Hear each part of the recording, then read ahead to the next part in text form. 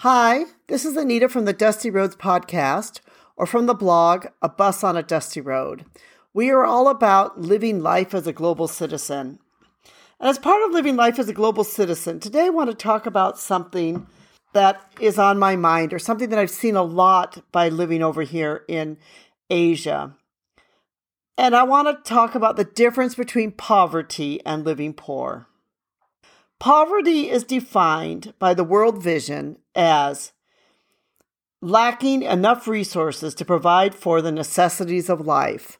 And the necessities of life that they list down are food, clean water, shelter, and clothing. So poverty is defined by somebody who cannot provide for these life necessities that they have defined: food, clean water, shelter, and clothing. And this is where it can kind of get a little bit tricky, because poverty is not the same as living poor. In other words, even though you're visiting, let's say, a developing country or a country that is extremely poor, but you may find that the people there have clothing. Maybe they make the clothing themselves.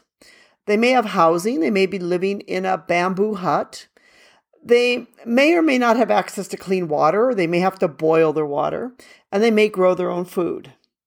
Under this requirement here, they may not be exactly known to have poverty.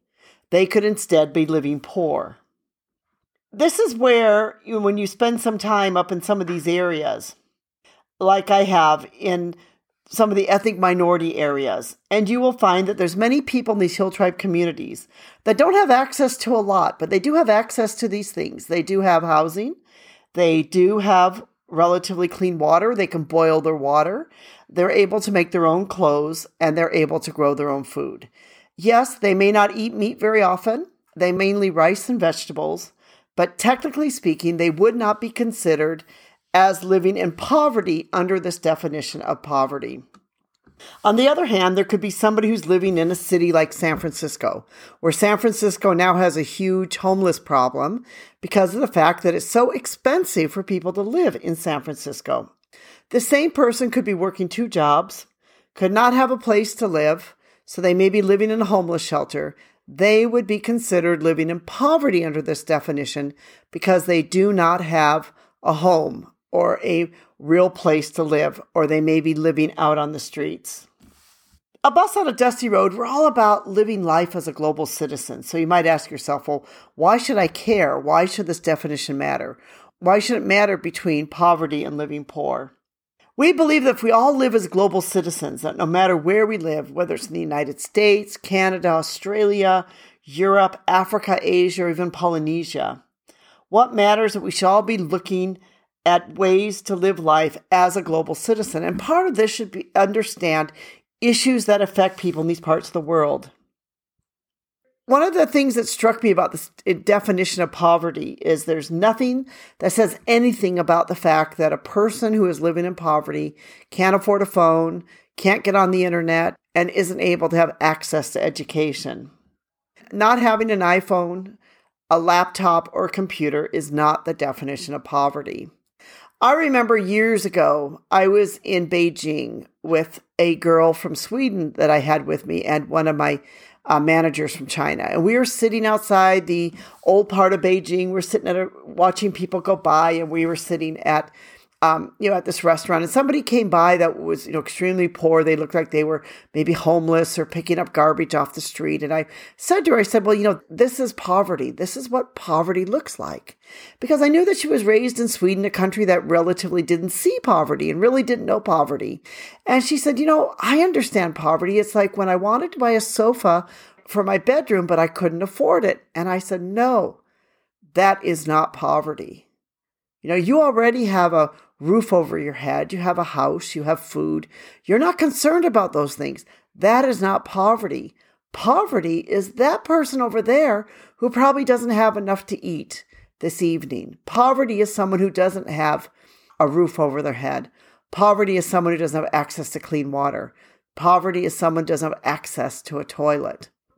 Poverty has nothing to do with a person's ability to be able to, have a sofa in their bedroom, or to be able to, have the latest iPhone or only have an old iPhone, or maybe don't even have an iPhone. Maybe they just have one of those old flip phones and that's all they can afford. That is not the definition of poverty.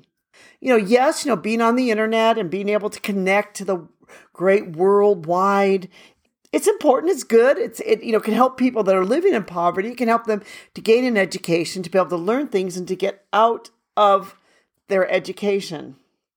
There are many parts of the world too where people have access to electricity, yet they have food, they have shelter, water, and clothing. So even having electricity is not down on the definition of somebody who is living in poverty versus someone who is living poor. It is very interesting to think about these things and to reflect upon these things and to ask ourselves, what does poverty really mean? Is poverty the same as living poor? Now, I'm going to diverge a little bit off the subject and talk about something else that I've maybe talked about a bit before. I have lived in Asia for a long time, and as such, I have seen a lot of poverty on the streets here. I have also come across a lot of beggars or people that are out begging on the streets. And my feeling on that has been, especially if the people are begging in an area where there's a lot of foreigners or tourists are going by, a lot of those people really are not living in poverty, and many of them are not even living poor. The reason is a lot of those beggars are full-time beggars, and they are earning a lot of money by begging on the streets. I may have told the story once about when I was in China many, many years ago and I was at a train station, and little boy comes up to me and he's saying about, "Oh, I'm so hungry. I haven't eaten today. I'm so hungry. Can you buy a map for me?" And I, became a little bit of a sucker, and I said, "Okay, yes, I'll buy." And I think I bought a couple maps from him. And then he said, "Oh, thank you so much. Now I can eat today." And then I saw him a little while later because I was waiting for my train and I was there for quite a while. And I finally said to him, "Hey, would you like something to eat? I have some food here." And he looked at me and he said, "Oh no, my father and I eat at the finest restaurants." And I remember I went and I got his father and I took the maps that the son had sold to me and I said, "Give me back my money right now." And I forced him to give me back my money. But the idea here was that, he was in a sense a professional beggar. He was not in poverty, nor was he living in poor. And that's why I say to a lot of people when they're traveling in a place like Asia, if you want to give money or help somebody, give money to an organization or a group where you know it's going to go for somebody in need.